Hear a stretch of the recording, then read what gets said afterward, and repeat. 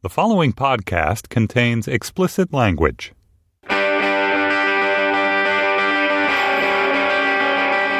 From Washington, D.C., this is Lexicon Valley, a podcast about language. I'm Bob Garfield with Mike Vuolo, and today, at long last, episode number 38, titled Fisherman's Wharf, wherein we discuss whether 6,000 distinct human languages mean 6,000 distinct worldviews. I'm going to go with probably not. Hey, Mikey. Hey, Bobby. How you doing? Well, I'm splendid. How are you doing? Great. Have you been kidnapped and held behind a false wall in a remote basement? Where have you been? No, I've just been busy, This place, Slate, it's a sweatshop, literally. In addition to everything else I do here, I'm now making Gap hoodies. I worried when they deployed the suicide nets. I did. I thought this was a red flag. You saw them outside the building? Yeah. That was by my request. Uh-huh. So, we're back, and we... Wait. Mike, after this pretty extended hiatus... which was punctuated with a lot of really imploring emails from fans, I think we, owe them at least an explanation, if not an outright apology for our inconsistency. We really haven't delivered the goods, and I'm not afraid to face the music, especially since it's all your fault. Well, like I said, something had to give. Those Gap hoodies don't make themselves. And unfortunately, it was the podcast. But I've been ordered by my boss, Andy Bowers, to bring it back because, as you alluded to, it remains one of Slate's most popular podcasts.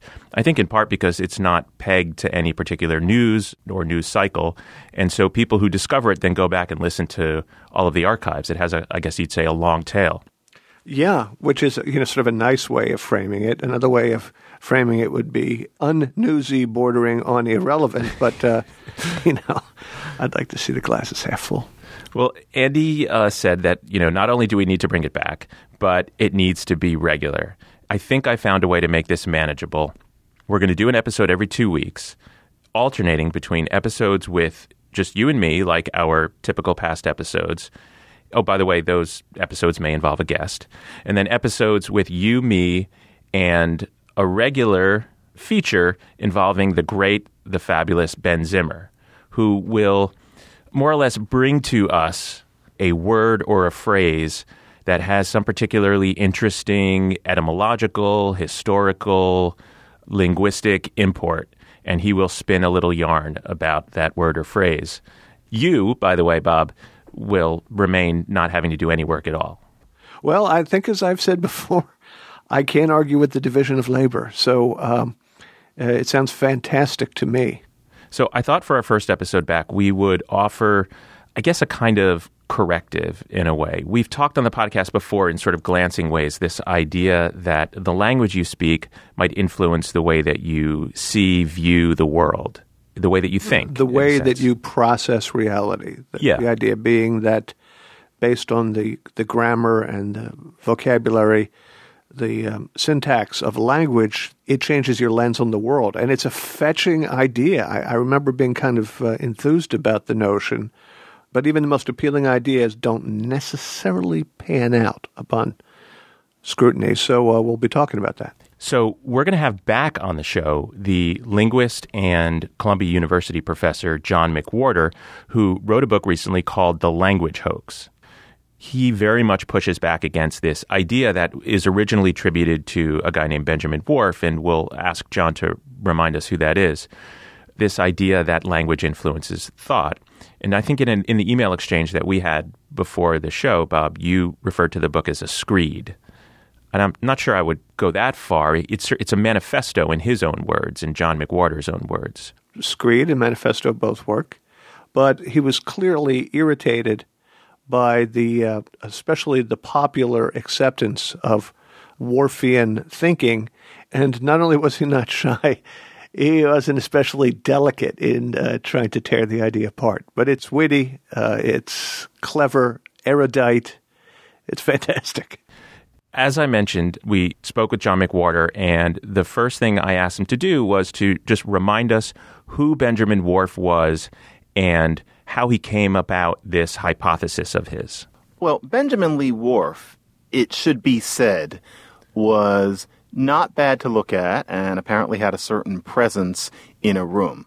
However, more to our point, he was an amateur linguist, and that doesn't mean a bad one, but what he actually was a fire inspector who also had a burning interest in languages, and he made a study of the language of the Hopi Native Americans. He had an idea that Hopi doesn't have markers of tense, no ways of indicating time. John, when you say without tense, in other words, they don't indicate past, present, and future. That's right. Yeah, this is a language that does not do that. Just like, for example, our language is one where you don't subdivide inanimate objects into genders. His idea was that Hopi is a language that happens not to have markers of past, present, and future. And for him, what that meant was that they see time as cyclical and that therefore they see things as what we would now call more holistically. And the contrast for him was with what he often called standard average European languages, such as English or German or Spanish or Russian or what have you, where there is this concern with dividing things between a past, a present, and a future. And for him, seeing things as past, present, and future and that whole linear way of looking at things was probably good for coming up with Enlightenment science and the like, but probably bad for seeing things in a more general and perhaps more accurate way that wasn't so concerned with those kinds of boundaries. And so it wasn't only that he was making a point about one language in a technical sense. He thought that that language and what it was like had larger implications for cognition and also for a general sense of how human beings are going to see the world. And of course, we can assume then that the Hopi were hopelessly confused all the time in talking to each other because they were like, what do you mean? Did that happen like yesterday or do you want it to happen tomorrow? Well, the funny thing is there are languages that don't mark tense. They're not very common, but you'd be surprised how much, and we can come back to this, context can do when we communicate in real life as human beings. And so the idea that there's a language where there's no such thing as past, present, or future tense is not completely off the wall. What was unfortunate is that Hopi is not one of them. You have plenty of tense markers in Hopi. You have plenty of ways of indicating time.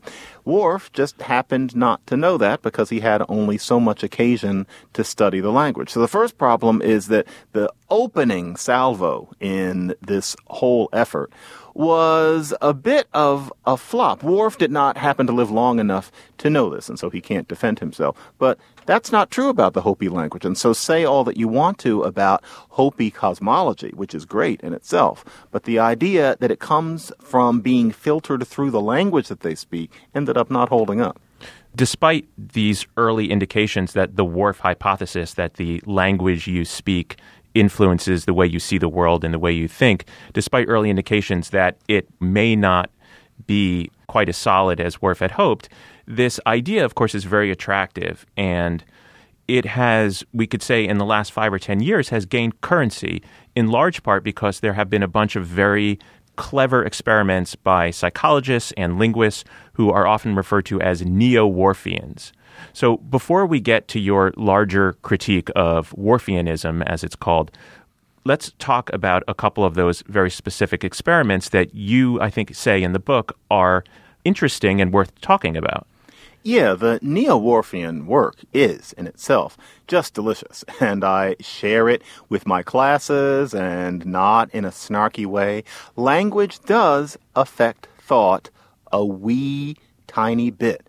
And the wee bits are interesting. And so, for example, in Russian, you can't just say blue. There is a word for dark blue and a word for light blue. To them, it's odd that we have one word, blue. Now, you can show in an experiment that Russians are a tiny, tiny bit faster than we English speakers are at noticing when dark blue shades off into light blue. And the reason for it, and the experiment very neatly shows that this must be the reason for it, is their language. Their language calls attention to that, and so they are primed a teeny weeny bit to see that difference more quickly than we do. The difference is, on the average, 124 milliseconds, mind you, but still it's there. Or, this is my favorite one. There are many languages in the world, including the ones that we tend to learn from English, because a lot of them are in Europe, where you have gender for inanimate objects. It seems annoying to an English speaker because we don't have that. But for example, in French, a table is feminine and a boat is masculine. Now, it turns out that if you are a speaker of one of those languages, then if you're asked to imagine an inanimate object as a cartoon character, you are a teeny bit more likely to imagine that cartoon character as gendered according to what the word happens to be in your language. And so if you are a French or Spanish speaker, you are more likely than Mike, you or I are, for example, to imagine a table as talking in a cute, high voice and maybe, having little skirts on its legs or something like that. Now, that is absolutely fascinating. It is fascinating, and because it's measurable, the neo-Worfians have, done a victory lap and said, QED, there is a measurable difference in the way we perceive the outside world based on language. And from there, others have extrapolated a great deal the notion that you process the world differently. What's the problem? The problem with all of this is the idea that these differences in thought qualify as what you would call a view on the world or experiencing life differently. And that's not anything that any of these experiments show. But what happens with a lot of the Worfian perspectives is that people will take some feature from a language spoken by an indigenous group and say that that feature means that they are, for example, more sensitive to sources of information than we are. There are languages where you have to say in a sentence whether you saw something or you heard it, or whether it's hearsay or the like. And you could interpret that as meaning that they are more sensitive to where things come from. You'll have another language that is very picky about indicating what things are made of. And so it won't only be about masculine and feminine gender, but it'll be about whether something is soft or hard or how it's shaped. It's shaped like a stick. It's shaped like a ball. You can look at a language like that and say that that means that its speakers are more in tune with their environment, as opposed to we Westerners who are so caught up with our iPads and our psychotherapy that we forget about what's actually in our hands and what we're breathing and what's around us. The problem is that we're often praising people for things that we really wouldn't consider so amazing in ourselves. Quick anecdote, I remember one time I was watching one Native American language being described that has a series of prefixes that refer to how you touch food while you're preparing it, how you chew it, how you suck on it, and things like that. And the person who was researching that language said that they suspected that this was related to the culture of the people, that this was based on what those people were like, that they are somehow particularly involved with preparing food and the sensations of food. Really, what this was praising this group of people for liking food, which frankly is not a sophisticated trait in itself. It's called being human. And I think that we can celebrate people for being human without essentially treating them as talented children, which is what a lot of the Worfian implications often end up going into. No one's thinking of it that way, but it's there. Now, if we're to believe that language influencing thought can bestow benefits, then we also have to accept that language influencing thought can bestow detriments. Indeed. And a beautiful example of that is Chinese. Chinese, basically, is a highly telegraphic language compared to English. And by that, I mean that if you learn Chinese from English, one of the main things you find yourself getting used to is how much you don't have to say in a sentence. And so there aren't definite articles. You don't have to indicate whether things are plural, and you usually don't. There is nothing that corresponds to our past tense. At first it seems like there is, but there isn't. And it's the same thing with the future. An awful lot in Chinese is left to context. Now, seeing that, if you're going to apply a Worfian perspective, then you're forced to surmise that there is something about the Chinese consciousness, the Chinese cognition, let's face it, the Chinese intelligence, that is, well, more telegraphic and therefore lesser than that of somebody who speaks English. And that's exactly what happened. In the early 80s, a very well-intentioned psychologist did a study of Chinese where he noticed that in Chinese, you don't have to be as careful about indicating what are called counterfactuals or the hypothetical as in English. And so if you're going to say a sentence like, if you had seen my sister, you would have known she was pregnant. The part with the had and the would have and having to make those specifications, in Chinese, you can get away without that. The Chinese version of that sentence is much more economical. You just don't have to say as much. It's left implied. He figured, well, if you speak Chinese, you must be somewhat less sensitive to the hypothetical than a Westerner, and he did experiments which showed just that. And so if you're Russian, you're a little quicker at distinguishing when dark blue goes to light blue. If you're Chinese, apparently, you're a little less quick at wrangling those sorts of hypotheticals when they're presented to you. So what's good for the goose is good for the gander. If you're prepared to impute onto the Hopi some sort of special perceptiveness, then you have to be prepared to dismiss all Chinese speakers as, a little bit obtuse. Frankly, yes. And it's not only Chinese, although I focus on that in the book. That basic game plan of Chinese is the way a great many languages in East and Southeast Asia work. And so you're dismissing the cognition of billions of the world's human beings if you also cherish the ideas about the Hopi and the Russians and the people who have the sources of information. And what it comes down to, very briefly, is that none of these things are worldviews. If the proper way of looking at the Chinese data is to say, well, whatever these tiny discrepancies somebody can find by putting somebody in a booth and subjecting them to an experiment has nothing to do with what we would call their worldview. And frankly, I think that's what we all are going to think about the Chinese work, then that means that we can't think of it as a worldview when the results are cool, such as, wow, they're really interested in sources of information, or they can feel something between their fingers and they're more sensitive to the material than we are. It all comes out a wash, which means we're all the same. And that's what languages are showing us, not that we're all looking at the world differently because of our languages. You are not saying, emphatically, you're not saying that language is never affected by culture, by geography and conditions that influence what our vocabularies are, right? That is not by your no contention. means. No, not at all. And that brings us to another issue, which I think confuses this whole discussion, which is that, of course, culture can affect language. That happens all the time. What would be surprising is if it didn't. However, sometimes Whorfians sell that sort of thing as the language affecting the cognition and the culture, which some of us find a little bit bizarre. And so an example of that is something else which in itself is wickedly neat. And that is that there are people in Australia who think in terms of north, south, west, and east all the time rather than in front of, in back of, to the side. So with one of these people, let's say that you stand them in front of a tree stump. And you can ask this person, where's the tree stump? And they won't say in front of me. They'll say north of me. And they have this sense of direction no matter what happens. You can make them dizzy. You can put them in a basement. For them, north is always something that they're thinking about. And the notion of whether something is in front of or in the back of you in particular doesn't play a part. So the Whorfian in me makes me say, oh my goodness, what a special culture, because they're so unself-absorbed. Instead of marking everything's place relative to their own position, they look at themselves and everything else relative to the whole globe.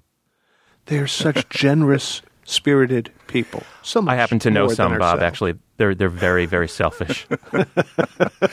I have heard that sort of thing said, but I think something else I've heard said about these people and their language and their culture is, oh my goodness, that's fascinating. Their language makes them think of it that way. Because their language, of course, has these words for north and south and west and east, and you learn those words earlier when you're a speaker of those languages. And so people say, that proves Whorfianism. The language is creating a worldview because they have to say north, south, west, east. But That's a very backwards way of looking at it. Rather, it's that they live on flat land. There are no languages like that that are not spoken on flat land. So north, south, west, and east are obviously of a certain critical importance to them in determining the direction of things. And so they have to say it, and so it's in their language. For anybody to look at that and say the language shapes the way they think seems to almost be based on a desire to exotify people and to prove this idea that people's languages are giving them different ways of looking at the world, different glasses. There's kind of a romanticization. So culture certainly affects language. Culture shoots its way through language in all kinds of ways. But in those cases, what we say is that human beings' cultures differ, which nobody argues with. But none of these things show that language ends up creating the way people look at the world. That's a bizarre twisting of what the simple facts are. Yeah, and I think you sort of poke fun at that twisting in the book by saying, that a lot of these arguments boil down to, how interesting it is that these people who don't wear clothing have no word for clothes. I forgot about that. Yeah, it's exactly like that. It really is as if there were these people who, they live somewhere that's very warm. You just don't need to wear any clothes. And somebody comes along and takes down a list of their words and finds that they don't have a word for clothes and says, well, wow, the reason that they're not wearing clothes is because they don't have a word for it. As if on a cold day they say, shit, man, I'm freezing my ass off. I wish we had a word for clothing. And so I can't put anything on. Yeah, that's a real problem. In the book, I call these people the Stnapon tribe. That's Stnapon. And really, that's no pants backwards. And I've always been hoping somebody would catch that. Yes, the Stnapon tribe, and they don't have a word for clothes. Did you really do that? I really did do that. You could look in the book. But the issue is cultural differences, as opposed to this idea of languages making us different. Okay, so John, I just want to quote from your book, and this is something that you kind of paraphrased more or less a few minutes ago. You say in the book, even if you can trick someone into revealing some little bias in a very clever and studiously artificial experiment, that weensy bias has nothing to do with anything any psychologist, anthropologist, or political scientist could show us about how the people in question manage existence. So in other words, you're saying, yes, these experiments in the lab are interesting. Let's keep in mind they're highly artificial. They show these very, very tiny little differences, milliseconds, which have nothing to do about a worldview, what it means to be human. So, okay, let's then soften this Whorfian hypothesis a bit. Perhaps a better way to think about Whorfianism is that it's an idea that language and culture exist in a kind of feedback loop where language evolves according to the needs and the thinking of the people who speak it. But you would say, no, that's simply not true either. No, none of that. One might want to think that, well, the culture feeds into the language, but then the language feeds back into the culture, and it goes round and round and round. But really, there's no evidence for that here either. Culture is the issue, and language just comes along for the ride. And one way that we know this is that languages don't change along with what you might consider the needs of speakers to be. And so, for example, just look at a language that isn't usually discussed that much in Whorfian experiments in terms of being the focus of the endeavor, and that's the one that we're speaking right here. Think about English.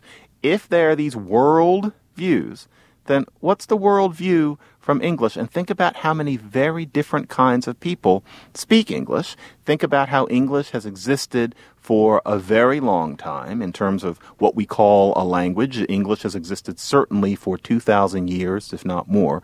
And yet there's no sense in which the way it's changed has tracked what its speakers have been going through, especially given that its speakers include people today, of course, not only in the United Kingdom, but the United States and Australia and India and a great many places in the Caribbean and in Africa, and I don't even need to go on.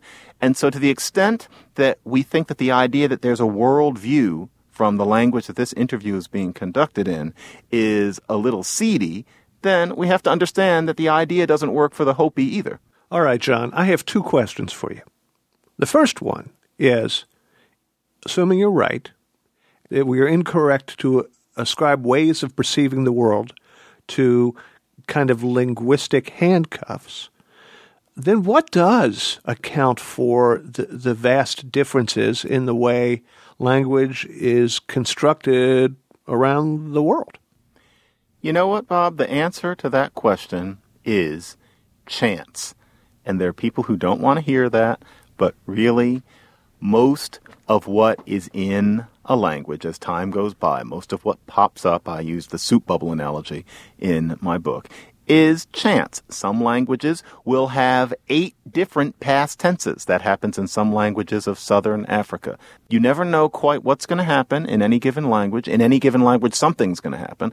But it's just a matter of chance. Really, an analogy I use in the book is that the relationship between the way a language works and its culture is like a tartan in Scotland. And so each clan or group has a particular kind of kilt pattern. Nobody would say that the particular colors and patterns of their particular tartan correspond to anything about them. It's just that to have a particular kilt is one of the things that marks that clan as a clan. Languages are the same way in terms of what their cultures are like. We can study cultures. We can study languages for other reasons, but not as windows into the cognition of their speakers. All right. Point taken. But I promised you I had a second question for you, and this is it. John, I'm going to tell you a little story, actually. A friend of mine runs a big global advertising agency. And some years back, he was working with President George H.W. Bush, and he was in the Oval Office with the president. And the President Bush says, "Yeah, you're an ad guy, right? Let me ask you a question. Do you do a lot of polling?" I hate polling.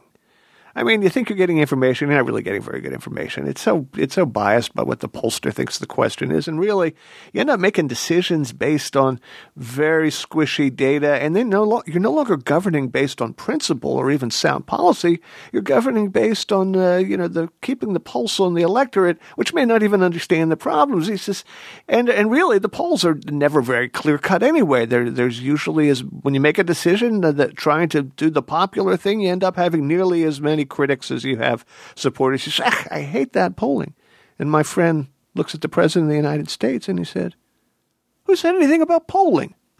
That's my question for you. You have gone to some trouble in the book, in fact, assiduously and constantly making the point that you have no real gripe with the neo-Whorfians who are investigating this subject and doing genuine linguistic science in order to find out what's what.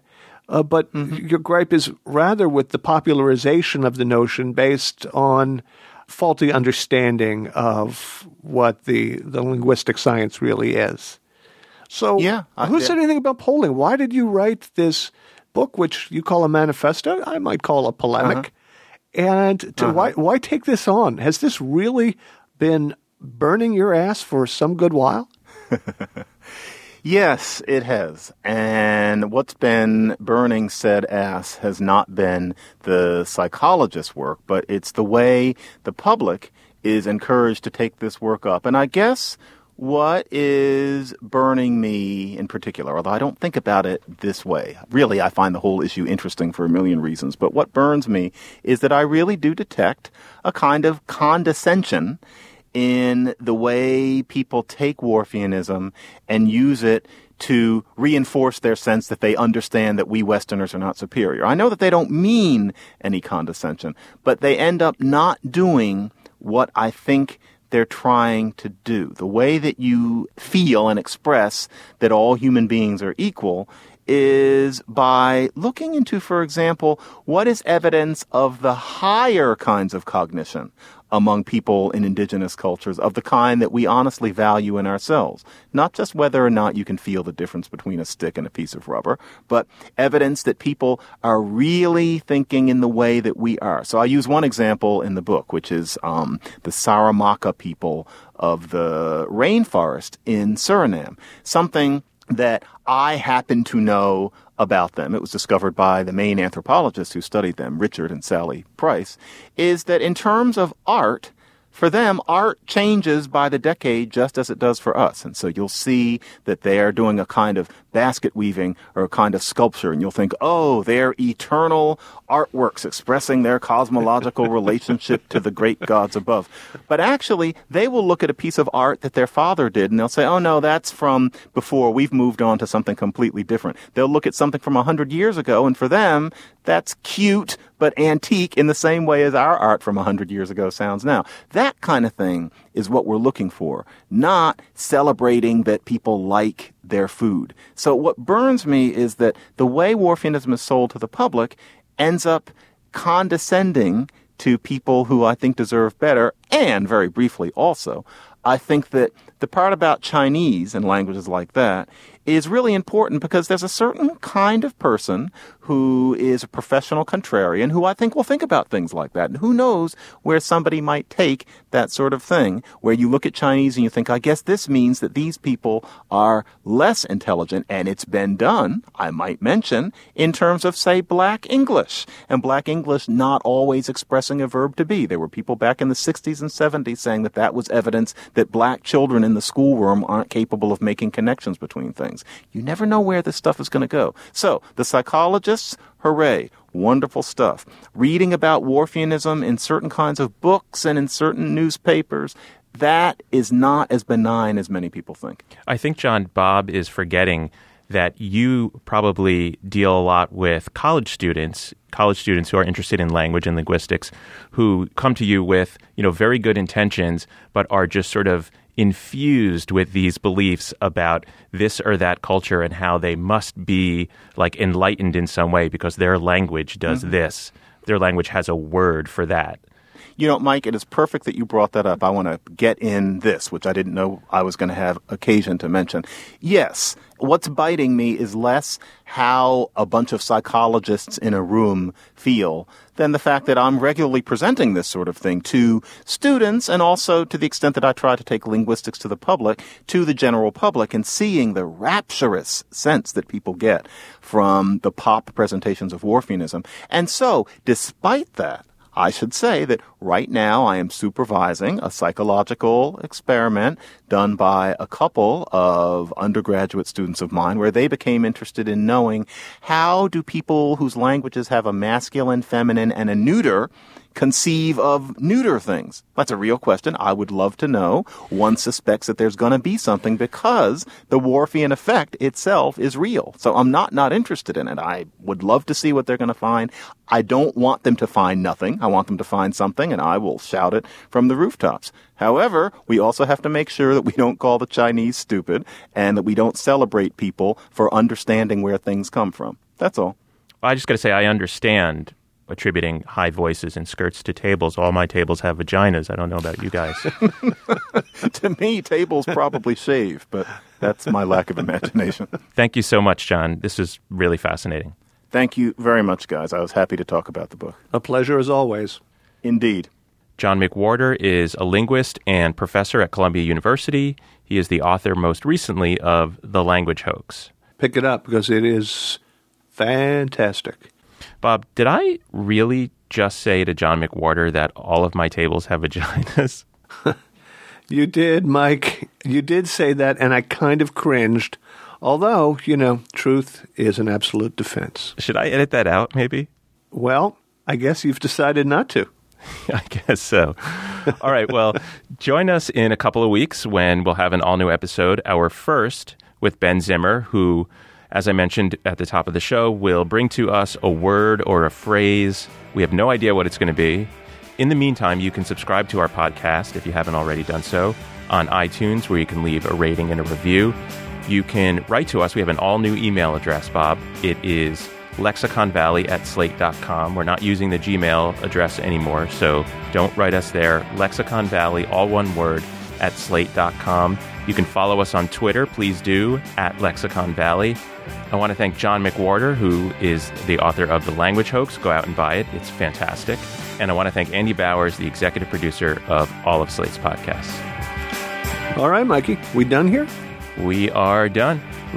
Later, Gator.